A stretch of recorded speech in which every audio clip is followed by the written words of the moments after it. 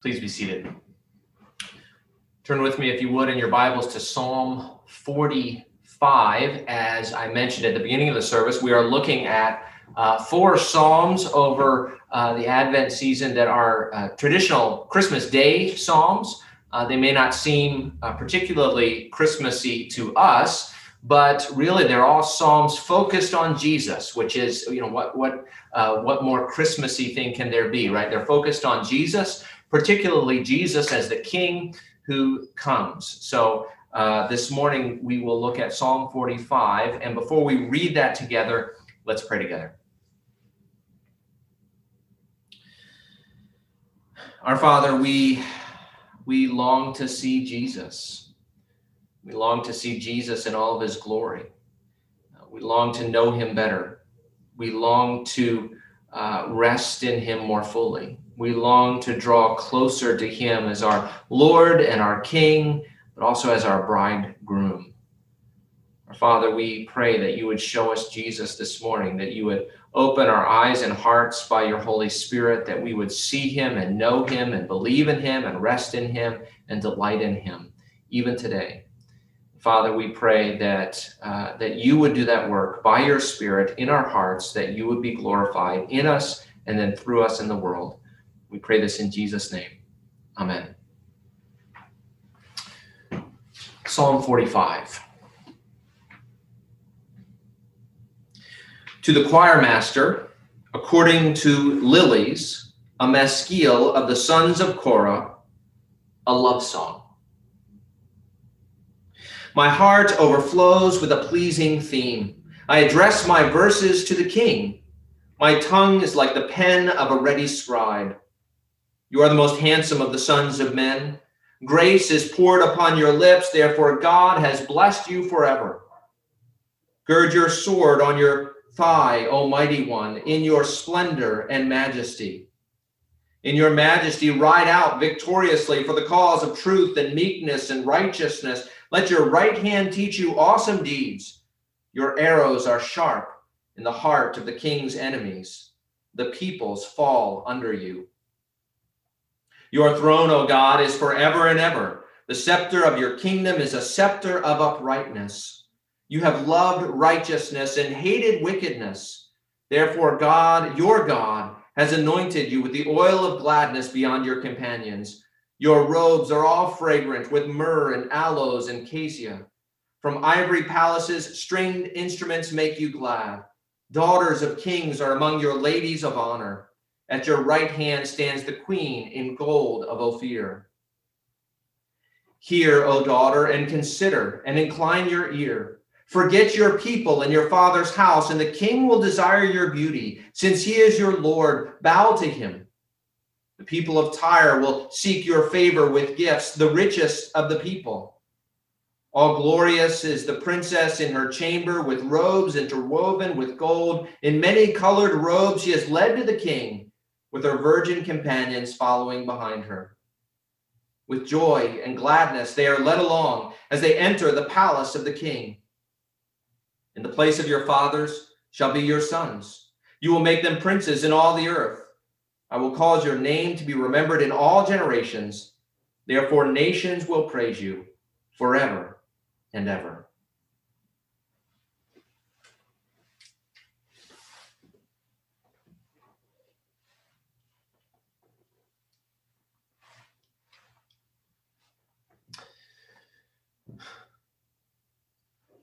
Well, Paul McCartney released a song in 1976 called Silly Love Songs.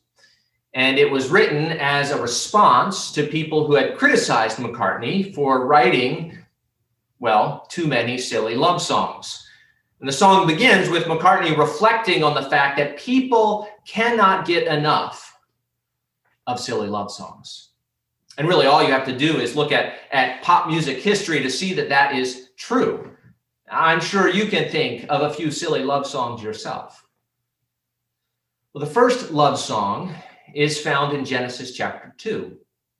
God creates woman and brings her to the man, and this is his response. In Genesis 2:23, he says, This at last is bone of my bones and flesh of my flesh. She shall be called woman because she was taken out of man. You'll note that in your English Bible, it's set in verse form, as in a poem or even a song. Love songs seem to be written into our souls. There is a reason for that, of course. It's a theological reason. We were made for love. We were made for intimacy. We were made for connection, both with one another and ultimately with God. And Psalm 45 is a love song. It says it right there in the title. And yet a few things need to be said before we dive in, because Psalm 45 is not only a love song, but it seems to be a wedding song. Now, in the ancient world, they knew how to throw a wedding. They knew how to party. Wedding celebrations lasted for days, sometimes a week or even two. The wedding at Cana, for example, where Jesus performed his first public miracle, was probably a multi-day affair.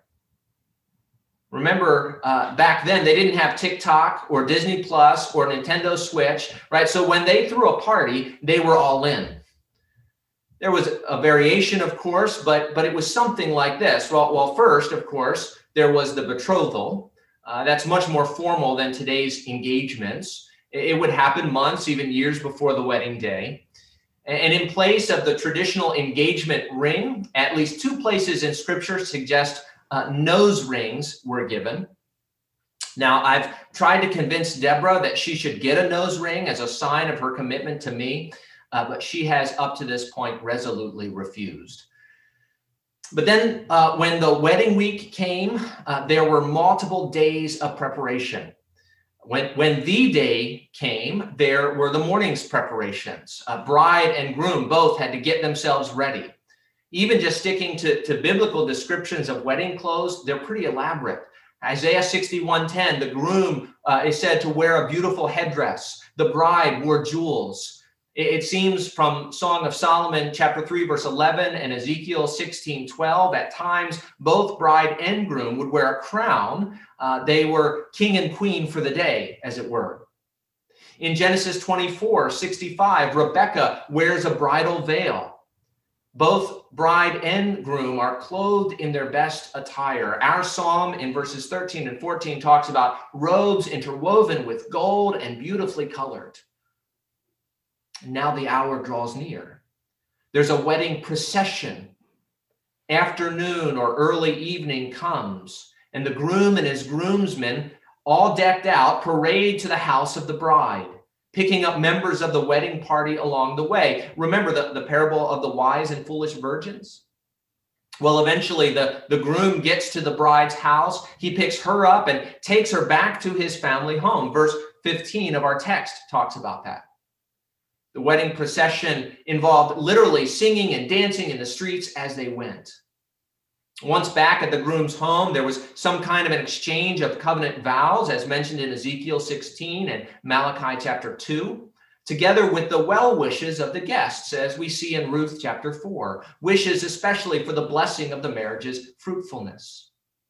That was followed by the wedding feast, what we would call the wedding reception. It was a huge party, right? There were tons of preparations, as we see in the parable of the wedding feast in Matthew 22. To refuse the invite was an insult, Matthew 22:7. The party was large enough to run out of wine, as happened in Cana in John chapter 2, verse 3. Even the guests dressed up, as we see in Matthew 22:11. The wedding feast was followed, of course, by the wedding night, the consummation of the marriage. You see that with Isaac and Rebekah, and also with Jacob and, well, Leah. But that wasn't the end, right? Next followed a week or two of festivities to celebrate the joining of man and wife. The festivities did not really begin until the consummation was complete. Like I said, they knew how to party. It was, and it's against this backdrop of the ancient wedding celebrations that we must understand Psalm 45. It's the description of the wedding procession, right? First, we see the king getting ready in his home, then his bride concluding with the blessing of the couple. And as we come to Psalm 45, I want us to see, of course, that this psalm is not just about some ancient wedding ceremony. It's about us. It is a call to us. And so our 3 points are an exhortation, delight yourself in the Lord, commit yourself to the Lord, and honor the legacy of the Lord. First, delight yourself in the Lord. Now our poet begins addressing the king. The psalm is written by the sons of Korah, who are the official Levitical choir, part of the tribe of Levi, who were called to oversee music in the temple. And they write, or better, sing to the king, verse 1. Right away, though, that brings up a question. Who is this king? This psalm was likely written for a royal wedding. So whose wedding? And it's a fair question, but one that we cannot answer. We just don't have enough information from the psalm. And because of that, some detractors of Scripture point out the inconsistency of this with the final verse, verse 17, which says, I will cause your name to be remembered in all generations. If we don't know the king's name, then his name has not been remembered. Well, that brings up actually 2 important points about this psalm. The first is the psalm is poetry. It's a love song. And we need to read it as a love song. It's not history per se, or even, despite what I'm about to say, prophecy. It is a love poem. So when the writer seems to suggest that God blesses this king because he is handsome, remember, it's a love song. Of course, you're going to point out the beauty of the 2 lovers.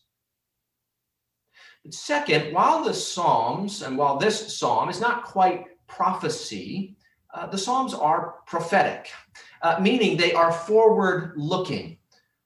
That is in part due to what Bible scholars call typology, where something in one part of the Bible is a type or an example, a foreshadow of something to be found later on. Kings in the Old Covenant were types of Christ. He is the great king who fulfills what all the kings were meant to be. And that is more clearly true here than almost anywhere. Verse 6 says of this king, your throne, O God, is forever and ever. The king is called, O God. Now, some scholars try to explain this away. The problem is, in the ancient versions, like the Greek Septuagint, took this literally. So in the ancient world, the Hebrew was understood to mean exactly what it says, an address to the king as God. Hebrews chapter 1 takes it the same way. Hebrews chapter 1, verses 8 and 9 quotes Psalm 45 pretty much word for word. So the king in the middle of this psalm is called God. Your throne, O God, is forever and ever. The scepter of your kingdom is a scepter of uprightness. Now, this king is clearly a man. Verse 2 says he's the most handsome of the sons of men. And he is called God. Now, of no one could this be truly said except for Jesus. Jesus is God become man. Come to be our king. Come to be our bridegroom. That is what we remember and celebrate during the time of Advent, the coming of King Jesus. And so as we approach this psalm, yes, it was written for an earthly king, a son of David, whom we do not know. But it points us to the King of Kings, the one who is David's son and David's Lord, Jesus Christ. Of him, Paul says, we, the church, have been betrothed to one husband to be presented as a pure virgin to Christ. And so we approach this human king considering how he points us forward to the King of Kings. And I want you to notice 6 things about this great king. Although I think it's 5. So we'll say 5 things about this great king. First is the king's person. We're told in verse 2 that he is the most handsome of the sons of men. Now, Dr. Boyce, a preacher from Philadelphia from a few years back, right, is quick to say that it would be a mistake to limit this phrase to mere physical attractiveness. And I appreciate his point. 1 Samuel 16:7 says, for the Lord sees not as man sees. Man looks on the outward appearance, but the Lord looks on the heart. Isaiah 53 verse 2 prophesies of Jesus. He had no form or majesty that we should look at him, and no beauty that we should desire him. And yet, this is a love song, and Isaiah 53 is not the end of the story. When Jesus was born into a poor Jewish family, he had no form or majesty, but he does now. Right? Listen to this description from Revelation chapter 1. John, the Apostle John, sees one like a son of man, clothed with a long robe and with a golden sash around his chest. The hairs of his head were white, like white wool, like snow. His eyes were like a flame of fire. His feet were like burnished bronze, refined in the furnace, and his voice was like the roar of many waters. In his right hand, he held 7 stars. From his mouth came a sharp 2-edged sword, and his face was like the sun shining in full strength. When I saw him, John says, I fell at his feet as though dead. Now that's quite the description, right? It's not meant to be taken literally, of course, but the ideas of majesty and glory are certainly there. And if we were to get but a glimpse of the beauty of Jesus, our knees would weaken, our heart would pound, and we could do nothing but fall on the ground as though dead. I don't want to trivialize the beauty and glory of Jesus, but when our writer says, you are the most handsome of the sons of men, it is the epitome of understatement. Second, notice the king's speech. People in charge are at times harsh, cruel, short, commanding, unkind, right? They have the power and they know it. They're in charge, they should be listened to.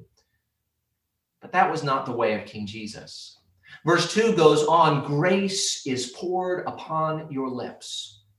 And just read through the Gospels, right? Notice the grace of Jesus as he interacts with broken people. Jesus said things like in Matthew 11, come to me, all who labor and are heavy laden, and I will give you rest. Take my yoke upon you and learn from me, for I am gentle and lowly in heart, and you will find rest for your souls. For my yoke is easy and my burden is light. On at least 2 occasions, Jesus said, your sins are forgiven. Once to a paralytic man and once to a known adulterous woman. He said in John 6:35, I am the bread of life. Whoever comes to me shall not hunger, and whoever believes in me shall never thirst. And a few verses later, he says, whoever comes to me, I will never cast out. He said to Martha of her brother Lazarus, your brother will rise again. And then a few verses later, I am the resurrection and the life. Whoever believes in me, though he die, yet shall he live. And everyone who lives and believes in me shall never die. He said to the disciples, I have called you friends. He said of his executioners, Father, forgive them. They know not what they do. He said to the thief on the cross, this day you will be with me in paradise. Truly, no one ever spoke like this man. It doesn't matter, right? How broken you are, how much sin and shame and guilt you have. It doesn't matter how different you are from someone else in the room. Jesus is ready to speak gracious words to sinners who come to him. So notice the king's person. He's glorious. Notice the king's speech. It's gracious. Third, notice the king's victory. Verses 3-5 catalog the king's military powers. He is victorious. His arrows are true. His enemies fall before him. But he's not malicious, not bloodthirsty, right? Verse 4 says he rides out for the cause of truth and meekness and righteousness. He fights because he has to. He fights for truth. He fights for the meek. He fights for what is right. He's not settling a personal score. He's not trying to boost his ego. He wants to put the world right. He wants to defend the weak. He wants a world without lies and spin and deception. Jesus fights simply for truth and meekness and righteousness. Now, of course, the way Jesus fights is counterintuitive. He wages war first at the cross. He comes to defeat his enemies, but does so by being seemingly defeated by them. His enemies arrest him and accuse him and convict him and crucify him. They seem to be controlling the narrative. He was a subversive, a pretender. He deserves to die. But it was there that Jesus fought for what is true and humble and right. Not by denying his sin or hiding his sin or justifying his sin the way so many leaders do. Jesus had no sin. No, Jesus fought by bearing our sins and embracing the shame and the guilt and the condemnation that we deserve. And then Jesus rose, right? Demonstrating the Father's acceptance of the Son that we might find acceptance in him. See, the resurrection is his victory and our victory in him. And so notice the king's person, he's glorious. Notice his speech, it's gracious. Notice the king's victory, resurrection life. Fourth, notice the king's justice, verses 6 and 7. Your throne, O God, is forever and ever. The scepter of your kingdom is a scepter of uprightness. You have loved righteousness and hated wickedness. Therefore, God, your God, has anointed you with the oil of gladness beyond your companions. You know, the corrupt, self-serving politician is a trope, right? It is so common in life, or at least in our imaginations, that we often assume it. Right? Power corrupts, after all. And it often does, but there have been good kings in history, and there are good politicians even today, but none have been so good as King Jesus. Right? Verse 6 says, the scepter of your kingdom is a scepter of uprightness, which means he rules not with anger, not with propaganda, not with self-interest, but with uprightness. Right? Jesus sits on the throne even now at the right hand of the Father in heaven, loving righteousness and hating wickedness. He is the final judge according to Scripture. Whatever justice or injustice you may experience in this life, Jesus will return. And his justice will have the final word. He will put down all oppressors. He will make all things right. He will punish the wicked and reward the righteous. Now, that would ultimately be unbearable if it weren't for his gracious words. But forgiveness is possible now. Mercy is offered now, but justice is coming, which is both a gracious promise and a terrible threat. So notice the king's person, glorious. Notice the king's speech, gracious. Notice the king's victory, resurrection life. Notice the king's justice, true. Fifth, and finally, notice the king's riches. Verses 8 and 9 describe the riches of an earthly king. Lavish perfumes, expensive building materials, the luxury of musical instruments, daughters of kings in his court. At his right hand, the queen decked out in gold, probably the queen mother, since the bride has yet to be introduced. But the point is, everywhere you look, there are riches. The smell, the sight, the sound of prosperity in the king's house. Now, it's true, again, Jesus was born poor. But of course, his is the ultimate rags to riches story. He was born poor and died a criminal, but he was raised, declared right by the court of heaven, and entered into his glory. All authority in heaven and on earth has been given to him, which means the whole earth is his. Everything belongs to him. As God says in Psalm 50, for every beast of the forest is mine, the cattle on 1,000 hills. I know all the birds of the hills, and all that moves in the field is mine. Micah 4:13 says the wealth of the whole earth will be devoted to him. Revelation 21 says the kings of the earth will bring the glory and honor of the nations into the New Jerusalem for the wedding feast. Everything belongs to King Jesus. So the king's person is glorious. The king's speech is gracious. The king's victory, resurrection. The king's justice is true. The king's riches, the whole earth belongs to him. And so what is the proper response? The proper response is delight yourself in the Lord. Right? This is a love song. The point is fall in love with Jesus. The whole Bible paints us a picture of our glorious and gracious King. Delight yourself in the Lord. Now, of course, in Psalm 45, all of this just sets the scene for the wedding feast. The king is ready, looking glorious, sounding glorious. His victory is won, his justice is true, his palace is decorated, and everyone is dressed for the festivities. So we turn to the bride. 2, commit yourself to the Lord. The bride is getting ready. She's in her father's house, the house she grew up in, all she's ever known. She's getting nervous. And someone is there ready to give advice. Verse 10 says, hear, O daughter. Maybe it's her mother, right, given the address, trying to calm her daughter's fears and excite her hopes. She gives her 3 pieces of advice. First is cut ties with the past. Marriages can often be difficult. And one of the difficulties is the relationship each person still has to their parents. Now, personally, I hit the in-law jackpot, right? We lived with my in-laws for a year and it was amazing, but not everyone is so lucky.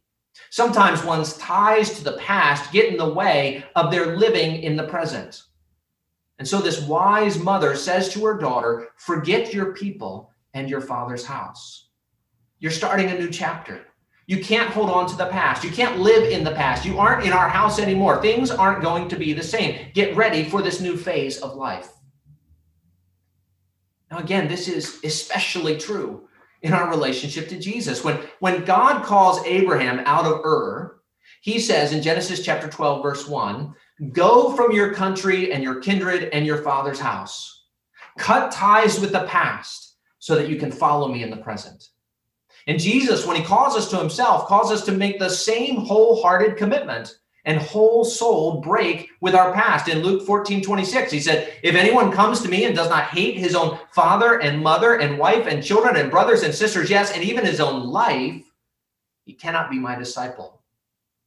The point is, nothing must hold us back, right? The marriage relationship is a picture of something greater. The commitment between two people is a picture of covenant union between God and his people. It is wholehearted, whole person, whole souled commitment. So what are you holding on to, right? What from your past has its hold on you? Forget your people and your father's house. Second, anticipate what is to come. The mother tells her daughter, think of what it will be like to be the bride of the king. Verse 11, the king will desire your beauty. Verse 12, the people of Tyre, one of the wealthiest trade nations of the ancient world, will seek your favor with gifts. You will be in a position of privilege few have ever experienced. Now, I realize that privilege is a dirty word nowadays, and we might want to qualify it. She must use it for good. She must not take advantage of those under her. She must seek to raise others up as well. And okay, that's good, right? Remember, though, that she is marrying a just king, not a corrupt politician, right? This is a good thing. And again, the point for us is to highlight the privilege of belonging to Christ. Our bridegroom is the king of heaven and earth. We will rise with him. We will live with him. He offers for us to reign with him. Keep your eye on what is ahead. The truth is, we are not yet wedded to Jesus, only betrothed to him. Yes, it is a real binding communion, but it is not real binding communion in its fullness. The marriage supper of the Lamb is in the future. We wait for our bridegroom to come and take us home. And so anticipate the future. Keep your eye on the future. Remember what is to come. Cut ties with the past, anticipate what is to come, and third, seek to please him in the present. I want you to notice, right, that both bridegroom and bride here are beautiful, right? The groom is the most handsome of men. He will be delightful to his bride. She is to forget her past and commit herself to her king, and so her Lord, but also her husband. This woman is in a unique position, right? Most people are not married to the king. So verse 11, since he is your Lord, bow to him, is not meant to be generalized. Husbands out there, don't misunderstand. And in verses 13 and 14, her wedding clothes are described. She, like her king, is glorious. And again, we might ask, how important are appearances? Does God really care what we look like? Is this saying we must dress up for Jesus? Well, don't misunderstand, right? We are to seek to be beautiful to Jesus. We want him to desire our beauty, to delight in us. But it's not the beauty of outward adornment. Listen to Peter's words in 1 Peter chapter 3. He says, do not let your adorning be external, the braiding of hair and the putting on of gold jewelry or the clothing you wear, but let your adorning be the hidden person of the heart with the imperishable beauty of a gentle and quiet spirit, which in God's sight is very precious. Right? The outer here is a picture of the inner. The bride's beauty, and it is good and honest and wholesome to want to be a delight to your spouse, right? Part of love is delight. But her beauty points to something deeper, the imperishable beauty of the heart. That's what Paul is talking about when he says in Ephesians 5, husbands, love your wives as Christ loved the church and gave himself up for her. Why? That he might sanctify her, having cleansed her by the washing of water with the word, so that he might present the church to himself in splendor, without spot or wrinkle or any such thing, that she might be holy and without blemish. Christ wants to make the church beautiful. We may be a long way off, but he's not done with us yet. Christ wants to make you beautiful, and he's not done with you yet. When he is done, he will present us to himself on that wedding day without spot or wrinkle or any such thing. We will be holy. This is not talking about appearing a certain way.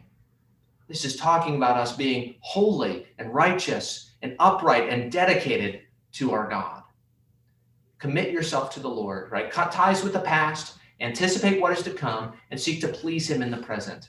And as you do, you will be a delight to him, such that on that last day, when the marriage supper has come, he will say to you, well done, good and faithful servant.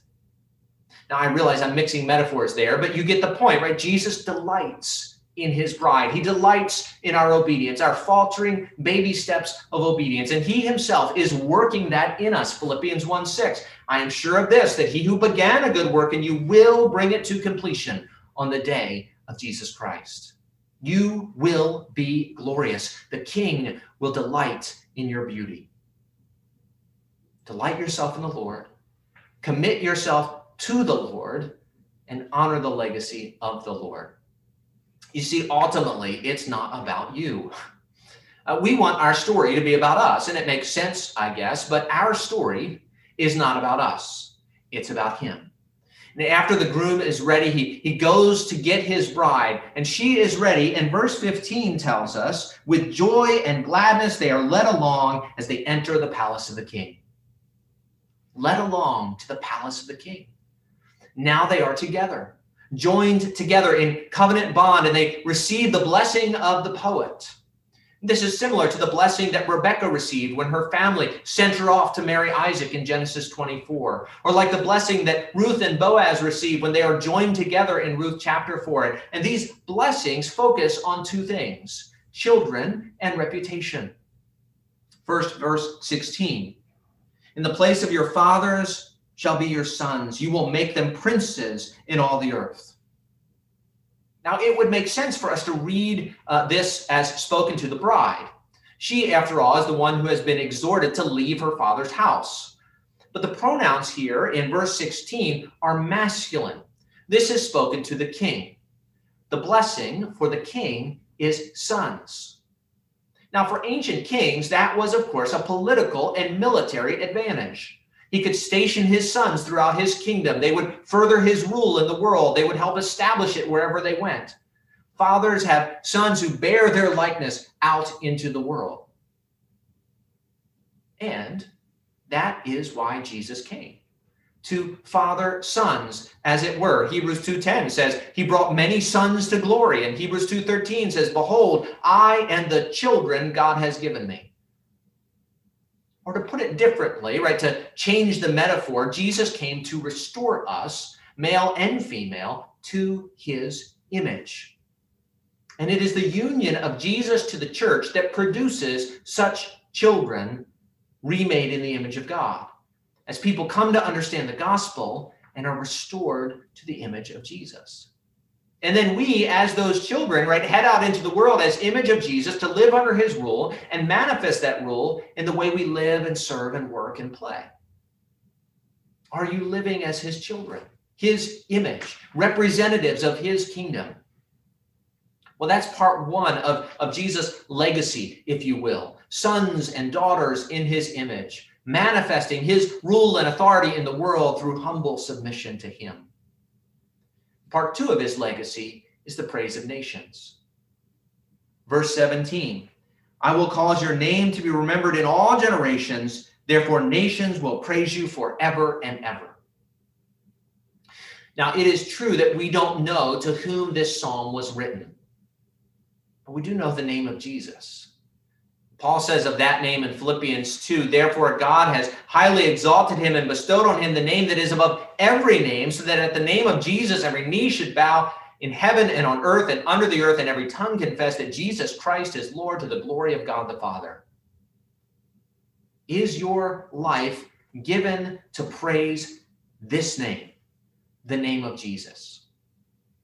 That is the great end of all that Jesus has done, that we would know him and enjoy him and delight in him as his bride, and that we would praise him as our God, our King, our bridegroom, our lover. Delight yourself in the Lord.